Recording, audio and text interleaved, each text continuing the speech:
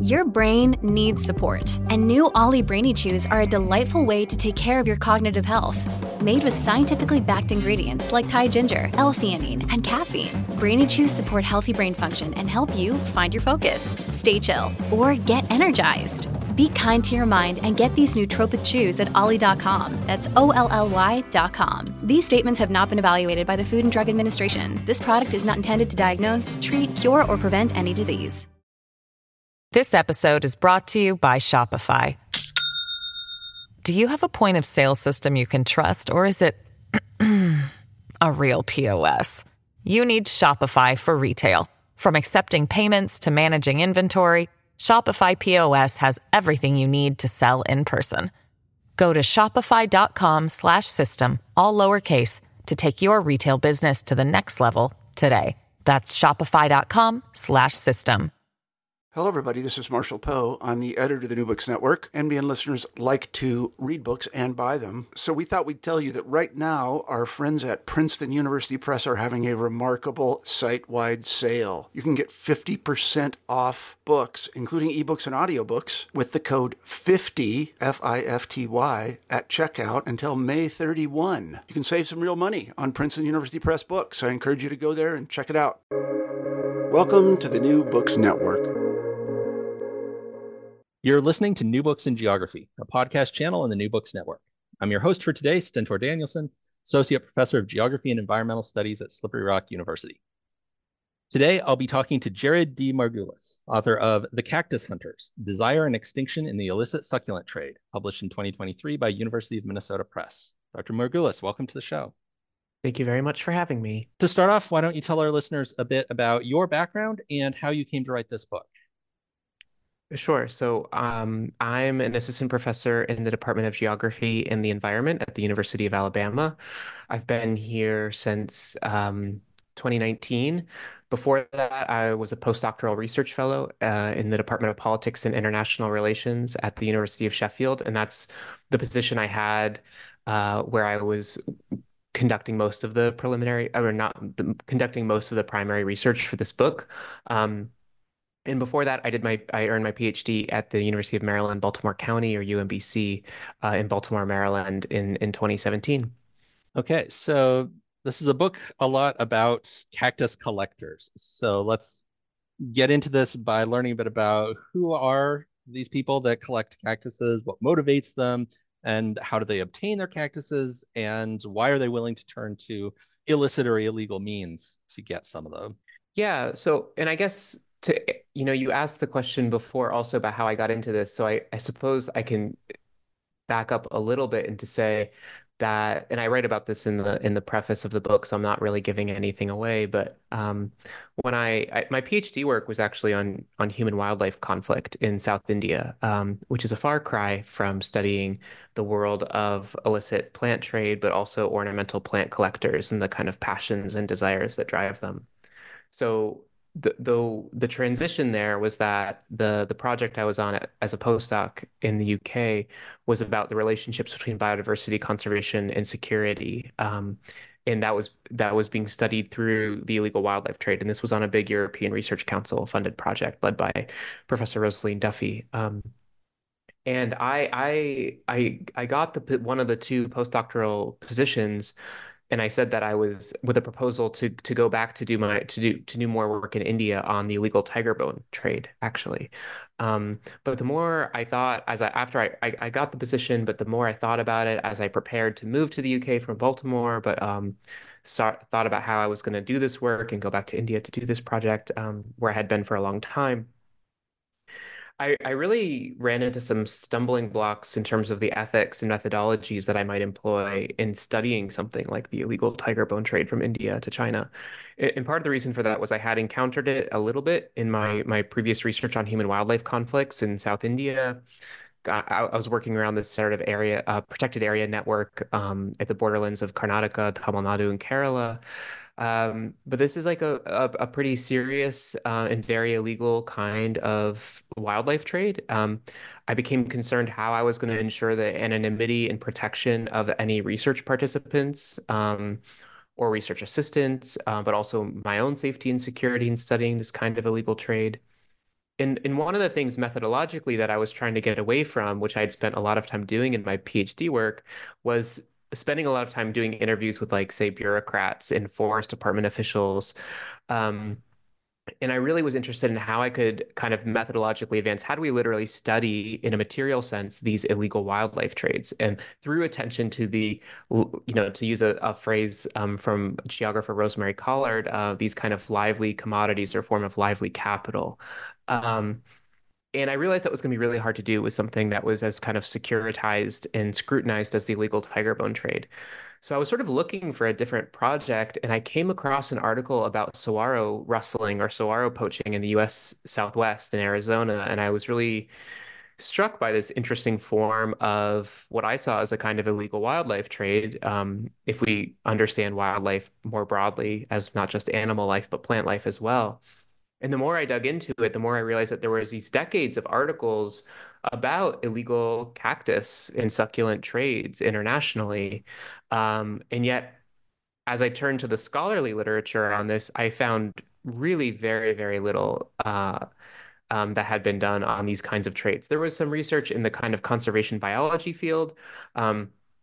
But this was more kind of like natural scientists writing about this as a problem driving species extinction, but no one kind of really there was very little on the sort of serious, kind of more critical and social science efforts to study these trades. So that's a long-winded kind of background into how I actually got into this topic, but very quickly I fell into it and became, as readers will find if they read the book, uh, pretty quickly obsessed with the subject, and arguably as obsessed as my kind of collector interlocutors. Yeah, I think there's definitely that kind of personal dimension to the book where we learn a lot about you along with learning about the cactus collectors and the cactuses themselves. So can you say a bit more about the collectors that you met and sort of what they were doing, how they were assembling their collections? Yeah, thank you to actually answer the question you asked. Um, yeah, so I got it. The way I followed this work was that I was based in the UK, and so I quickly joined the Sheffield branch of the British Cactus and Succulent Society. And I wanted to really take seriously understanding who these collectors were, what kinds of people they were. And I want to say from the outset that, the vast majority of the people I spent time with in researching this book are not people engaged in illegal or illicit wildlife trades. Um, a lot of these are just really passionate collectors of ornamental plants who really, really care about these plants deeply and don't kind of allow that passion to end up on the wrong side of the law or social norms. But some do. And we can talk about kind of how that happens. But, a lot of my time was spent in, this was also a surprise in the research, but a lot of my time was spent with kind of, with men, and especially kind of middle-aged men who had slowly over time amassed these really incredible collections of these really, amazing plants from all over the world. So I spent a lot of time with these collectors in their greenhouses. And this was mostly work in Europe and also in the US. And one of the reasons I chose to focus on collectors in Europe and the US especially was so much research on illegal wildlife trades tends to overemphasize and focus consumption of illegal wildlife trade products, especially right now in East Asia, with a lack of attention to the fact that global North countries like the United States, and a lot of European countries or the UK have long been some of the largest consumers of illegal wildlife trade products. And so I wanted to kind of draw geographically my attention to these areas that I've seen as sort of under-researched overall. But what I quickly came to see was that there was very serious forms of desire at work in these greenhouses with especially these men. And of course, it's not only men, but there was a degree in which kind of a study of masculinities emerged in this project. And so I hope that if folks read the book, they feel like I've treated these folks with respect and sensitively. A lot of these people quickly became dear friends of mine and colleagues. But I wanted to say seriously, how do these relationships emerge between people and the plants that they care for? And what does that teach us also about kind of human-plant relationships more broadly and the desire that underpins them? And so in saying desire now a few times, that's also to signal that where my past work had really focused a lot on issues of political economy and political ecology and environmental change, here I saw something beyond money and economy kind of at work in shaping species futures and endings. And so this is kind of what led me down the path towards desire and also engagement with psychoanalysis. Yeah, so could you talk a little bit more about how that desire manifests for these collectors? Sure. So, it can look like a lot of different things. And one of the claims I make in the book is we don't need to be too overdetermined in in enunciating a specific cause of desire. It can, our interpretations can be multiple and many. But one of the things that was really, as a good example, I think, was seeing how the lives of plants don't just include themselves, but they can include the lives of the collector, but also the lives of other collectors past. So a common thing you see, and this maps really well onto the actual physiological traits of these plants. A lot of cacti are really slow growing and long living plants. Some cacti live as long as people do, or even longer. And so one of the things that you often see is cacti being passed from one sort of collector greenhouse to another as the collectors themselves pass away. Um, and so these cacti that can become really prized kind of possessions don't just sort of become important objects of desire for collectors because of the plant themselves, but also the memories, for instance, of others past or loved ones, whether it's a grandmother or a father figure, but another collector in the hobby. They can sort of amass these collective human memories onto them, and in these ways, these plants become really kind of more than human kind of social actors that can hold a lot of power and meaning for these collectors. That's just one of kind of many ways that I saw desires kind of being mapped out in the greenhouse. Yeah, I found that a really interesting aspect of the book, the way that the cactuses would sometimes kind of embody these social relationships that collectors had among themselves and with people who had like gotten them into this as a hobby and so forth. Yeah, I think that was one of the real, a lot of this research was really joyful to pursue, and it was really different in that way than some of the research I've done in the past, which was often quite fraught and challenging. And for instance, dealing with like, real serious issues of people's livelihoods being impacted by, say, their cattle being, attacked or eaten by leopards or tigers. And there was something really different for me in doing research in which, I could try to really closely and carefully pay attention to how a collector even moves through the greenhouse and how they pay attention to their plants and the stories that they could share as we kind of moved through. So for any kind of, geographers listening, they're probably thinking about, say, like embodiment practices tied to, say, like walking interviews and things like that, or elicitation techniques. And there was a lot of that kind of at play. And, you would pass a plant in the greenhouse and they would remember a story about how they got that plant and from whom.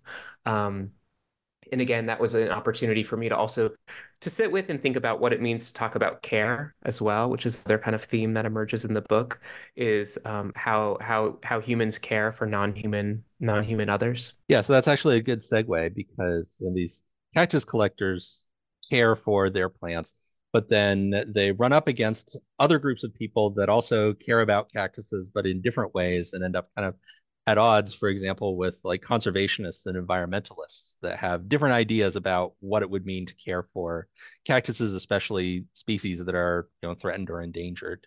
Yeah, so one of the arguments I make in the book is that it the way to think through this analytic of relationships between the collectors who are oftentimes sort of vilified and seen as the kind of conservation problem actors by professional botanists and conservationists and policymakers.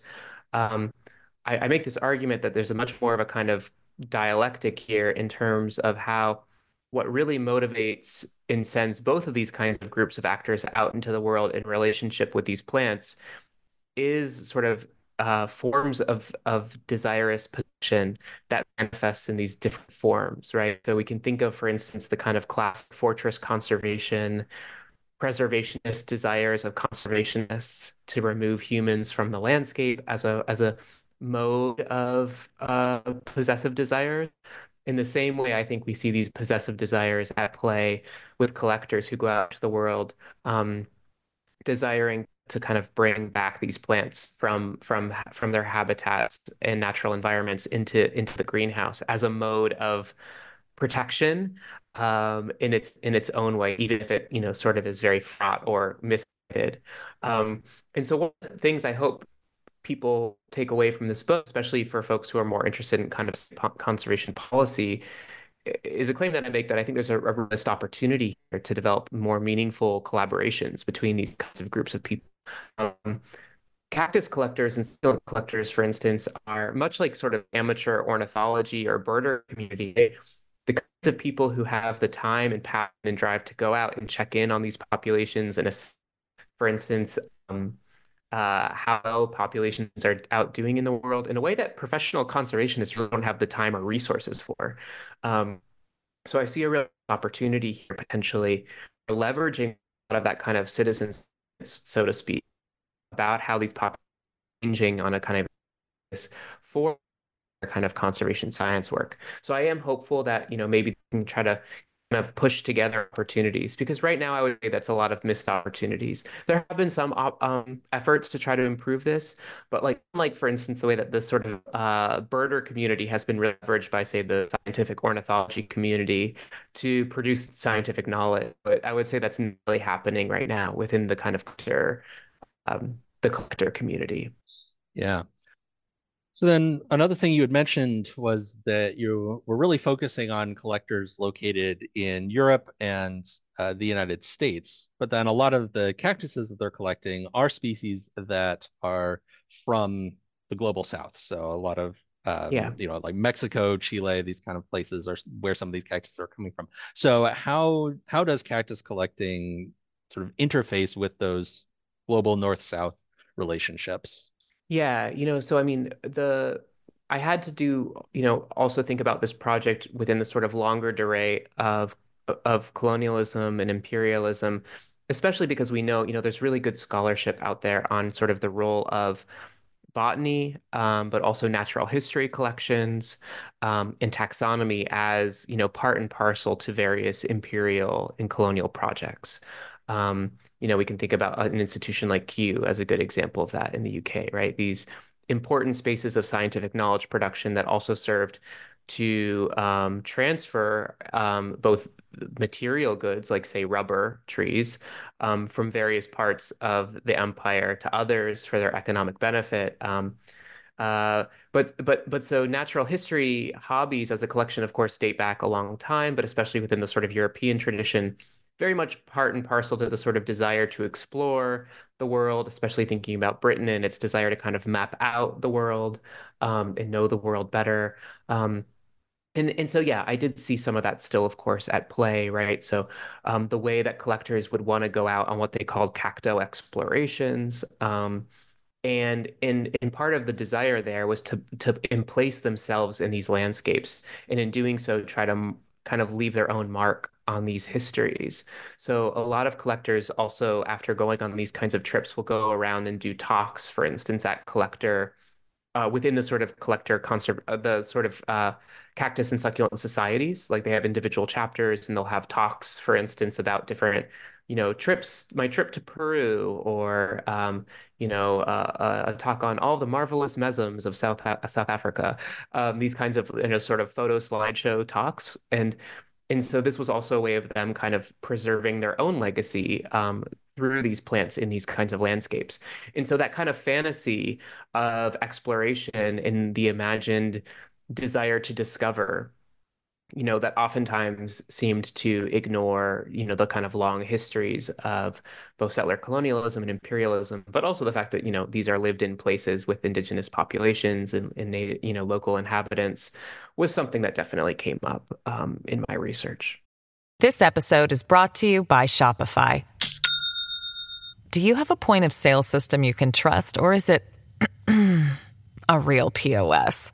You need Shopify for retail. From accepting payments to managing inventory, Shopify POS has everything you need to sell in person. Go to shopify.com/system, all lowercase, to take your retail business to the next level today. That's shopify.com/system. And I thought one of the most interesting bits of the book was that you give us a really good sense of what it's like to go on some of these cacto explorations, that you went along and you kind of describe what it's like being on on this. So I was wondering if you could talk a bit about your approach to writing the book and how you frame these things and how you kind of put yourself into the story and kind of the choices that you make there as opposed to the way a book might be written differently about this same topic that might be a little more maybe a little more distanced or technical, I guess. Yeah, this book was full of surprises. There's really very little in this book that I set out to do. This is my first book. I did not intend in writing this book to write myself into the book to the extent that I ended up in the book. And as the book ages and I have more distance from it, time will tell, I guess, whether or not that was the right choice or not. I chose to write this as a book rather than just a series of journal articles. And just that's all to say, geography is a bit of a funny discipline in the sense that you can have a very successful career, never writing a book. In academia, you could write, just articles your whole career, and that would be fine for a lot of people. So it was a choice to write a book. And the reason I chose to write this up as a book was everything felt so interconnected and entwined that it was really hard for me to imagine kind of parceling out all of this different kinds of information and data and stories into sort of really discrete articles about different topics because it all felt so enmeshed. And so that for me felt like a good reason to write a book. But when I sat down to finally start writing the book, I felt I found that so many of my personal experiences in doing the work and doing kind of participant observation and ethnography within these communities felt like the most compelling stories that really I thought served to narrate not only sensitively, what are these collectors about and what motivates them, especially because I was trying to really structure the book through thinking with desire. Um, but in addition to I think being some of the more compelling stories, I think it helps to understand and situate myself as the researcher in relationship to these folks, right? As a non-neutral, non-objective, participant. But I think in doing that, you also see how these desires kind of start to shape my own relationships, both with these men, as it was often men, but with these plants. Certainly, there would have been a different way to write this book from a much more kind of distance perspective. But every time I sat down to write, this was the stuff that kind of seemed to creep out of my fingers. And it surprised me a great deal. And I think, it'll be up to readers, I guess, to decide whether or not that was the right choice or not. Yeah, and that's something that I found doing all these interviews that a lot of authors seem to have that experience of the book kind of tells you how it wants to be written sometimes. It did feel a little bit strange, like it was, yeah, like I was a medium, like through which the book was emergent. Mhm.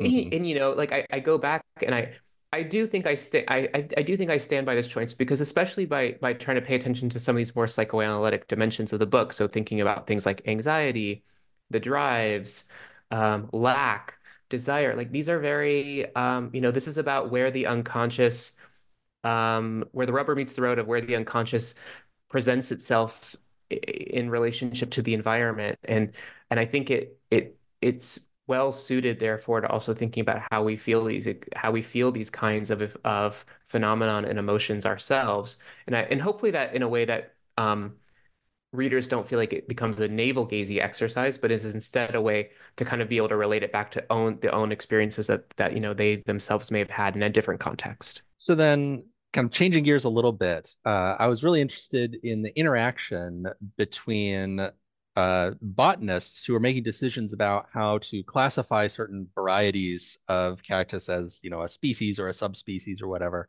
and collectors' decisions about what to collect. So could you talk a little bit about that connection there between like the botany and the collectors' activities? Yeah, the political power of taxonomy looms large over this hobby. And I guess I should say, in the final draft stage of the book, it suddenly occurred to me that this was like right before was going to basically go to press, that I never actually defined what a cactus was or what a succulent was, and that was this is the problem of getting too into the weeds of a project. But it is worth noting, right, that so cacti, and this ties to your question about taxonomy. So cacti are a family, a taxonomic family within the sort of classic Linnaean system of family, genus, species. So Cactaceae is a family of about 1,500 or so, 1,200 to 1,500 species of cacti. This continues to evolve and change. Um, both as species get shuffled around by botanists, but also as quote unquote new species are discovered by scientists. Um, and there's a variety of genera, and then there's as many species. There's no family of succulents. Succulents is a physiological trait that occurs across the tree of life. There are probably around 12,000 species of plants, maybe more in the world, that display forms of succulents. And that ranges from holding water in the tissue of pinchable, cute succulent leaves, like the succulents most of us think of, but also in deep tap roots. Succulents just tells us that a plant has evolved this trait where, in the absence of water in the soil, they're able to maintain metabolic processes and continue to metabolize uh, and engage in, say, things like photosynthesis and sugar production in the absence of water, because they store water in their leaves. So that's just, I feel like that's worth mentioning.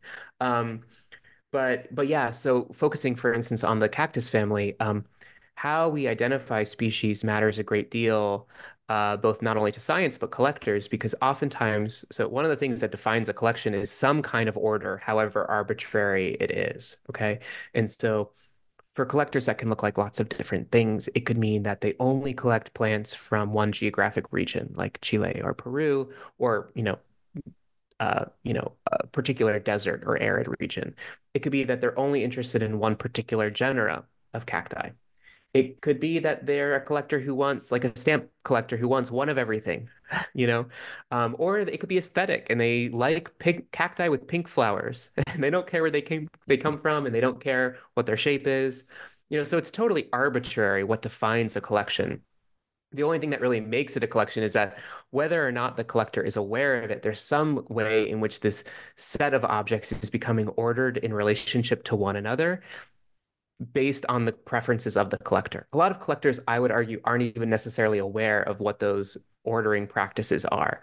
Sometimes collections have sub-collections as well. But so when botanists or taxonomists decide, actually, this one species of Mammillaria cactus is actually not a different species than this other one, and they combine the two, if that happens to be a species of cactus that a collector is really passionate about, and suddenly it doesn't exist in the world, so to speak, as a species, that can really tick off collectors. So you'll often hear collectors talking about this frustration of botanists moving plants around the sort of tree of life and how it messes up their collection. They'll say, well, this used to be an Ubomania, but now it's being, classified as this genus, or, it was a Dudleya, but now, or it was an Echeveria, and now it's a Dudleya, and I don't know what to call it.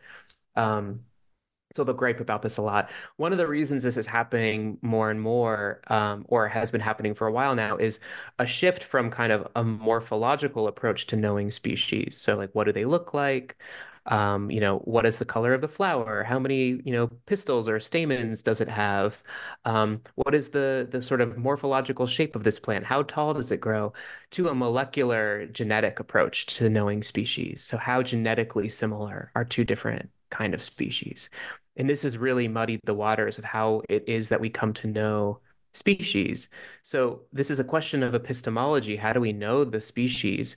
But in doing so, it changes how species come to matter to collectors. And I write about that in relationship to my own encounters with these plants, and if I had known them differently, would they have been, would I have had the emotional experiences, for instance, of encountering them in the wild, so to speak, for the first time, if they weren't their own unique super rare species, but were binned in with a much larger, species of cacti. Yeah, so now I want to give you a chance to kind of talk theory a bit, because you mentioned in some of your answers that with this book, you're kind of bringing together, on the one hand, psychoanalysis, and then on the other hand, political ecology. So can you talk about sort of how you combine those and what are the benefits to connecting those two bodies of theory? Yeah, this was a choice, like all choices.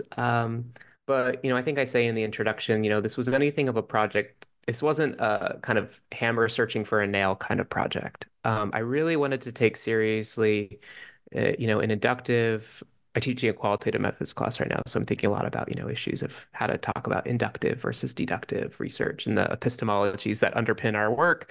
But I wanted to go out and try to really inductively approach and understand these phenomenon as I encountered them and allow the empirics to lead me towards the theories that would help me to better understand these phenomenon.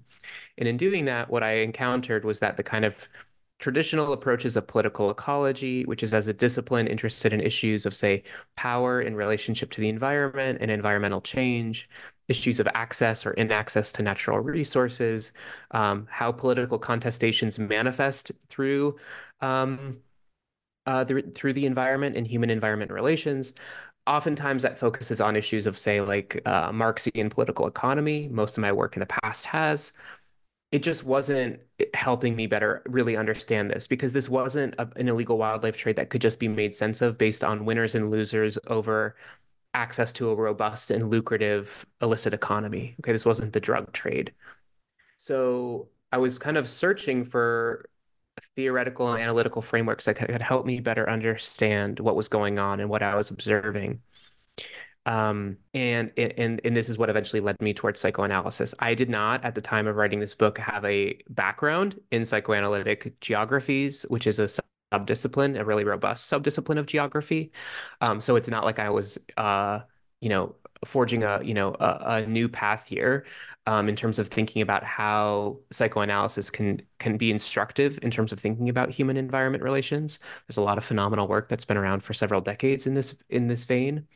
Although this work was happening at an interesting moment, so kind of within the popular discourse, right? Like now you have the New Yorker writing about the return of Freud, for instance, and things like this. So I kind of, that was sort of just happenstance that it seems like there's a lot more attention being paid to Freud and Lacan right now in more popular discourse. But yeah, I eventually settled on a lot of these kind of Freudian, Lacanian frameworks for thinking about desire, simply because as I dove into that set of readings and body of work and saw how geographers were leveraging this theory to make sense of human environment relations, I found it held enormous explanatory power for understanding what was moving collectors out into the world and desiring of these plants and how that was shaping species futures. And I can't really think of a better reason to turn to a particular body of theory than that. Was that it helped me make sense of what I was observing as a geographer studying these phenomenon. It was it meant I had to do a lot of reading. It's why the book took a while in part to write. It was a lot of work. So as I was also, out doing interviews and participant observation, in reading up and learning my botany at the same time, I was also reading a lot of Freud and Lacan and in thinkers, who have done a lot of reading and thinking with them as well, in relationship to environmental geography. All right, so as we're moving towards the end of our time here, I wanted to give you an opportunity to give a shout out or a thank you to anyone whose help was important to you as you were writing this book. Oh my gosh, what a that's a tough. I mean, I say this at the beginning of my acknowledgement section. I always sort of thought it was a little obnoxious how long acknowledgement sections in academic books could be. Like it was just sort of like name dropping for people. I still think some people do that. But my acknowledgement section is quite long because this book was enormously helped along by a number of different kinds of people. I mean, the first biggest shout out I have to give is to Rosaline Duffy, who hired me and gave me the research funding to do this work and approach it in the kind of global follow the species kind of way that I did. So there's a political economy to research production, right? And this work was funded by the ERC, and without that funding, this book wouldn't exist. But in addition to Rosaline, I definitely would want to thank, there's a lot of people who've been theorizing with Lacan and psychoanalytic geographies for a long time, who've really welcomed me into that space as a newbie, and Paul Kingsbury is someone who really stands out as a really important person. He read an earlier draft of the book, and provided a lot of feedback. But importantly, there was this really phenomenal session run by Paul Robbins from Wisconsin, political ecologist, Sarah Moore, also a political ecologist who's written a lot with Lacan, from University of Wisconsin, and the late Karen Bacher, who sadly passed away this past year, on kind of psychoanalytic political ecologies at one of the meetings of the American Associations of Geographers a number of years ago. And this was the first time I presented a paper in which I was starting to draw from some of these Lacanian perspectives in signaling that I understood that there was something I was missing in my analysis, and I suspected that psychoanalysis might be able to help me. And Paul was this really brilliant discussant in that section, in that session, and it really convinced me that this was a path I should follow. So I'm really, really grateful to him for that. Okay, and so that brings us to our traditional final question on the New Books Network, which is, what are you working on next? For right now, I'm finding myself in this weird illicit plant trade space because very few social scientists have been in it. And so I'm very happy that it has meant that I'm doing a lot of work on the kind of more like conservation science policy translation side of things. So I've been doing some work with IUCN related to issues of illegal plant trade. But I also have a new project. I received a National Geographic Explorer grant this past year, and so I'm starting a new project. Well, I've been working on it for a few years now, but I have some more funding now to keep doing work on illegal and illicit Venus flytrap trade from the Carolinas in the U.S. and doing some work on issues of illicit succulent trade in South Africa with some colleagues both in South Africa and Korea to kind of try to think about, more pragmatically, like what can be done to kind of both reverse these impacts on illegal harvesting, but also in a way that's attentive to the needs of communities in these areas where these plants grow. So kind of sticking in some ways, just sort of extending the project. In the meantime, I've got some other projects kind of cooking in the back burner, but they're pretty early in their early stages. All right, yeah, that sounds really interesting. And if it results in another book, we'd love to have you back. Hey, thank you so much. These were great questions too. All right, thank you so much for coming on the show. Thanks a This lot. has It was a been, pleasure. yeah, this has been a conversation with Jared D. Margulies, author of The Cactus Hunters, Desire and Extinction in the Illicit Succulent Trade, published in 2023 by University of Minnesota Press.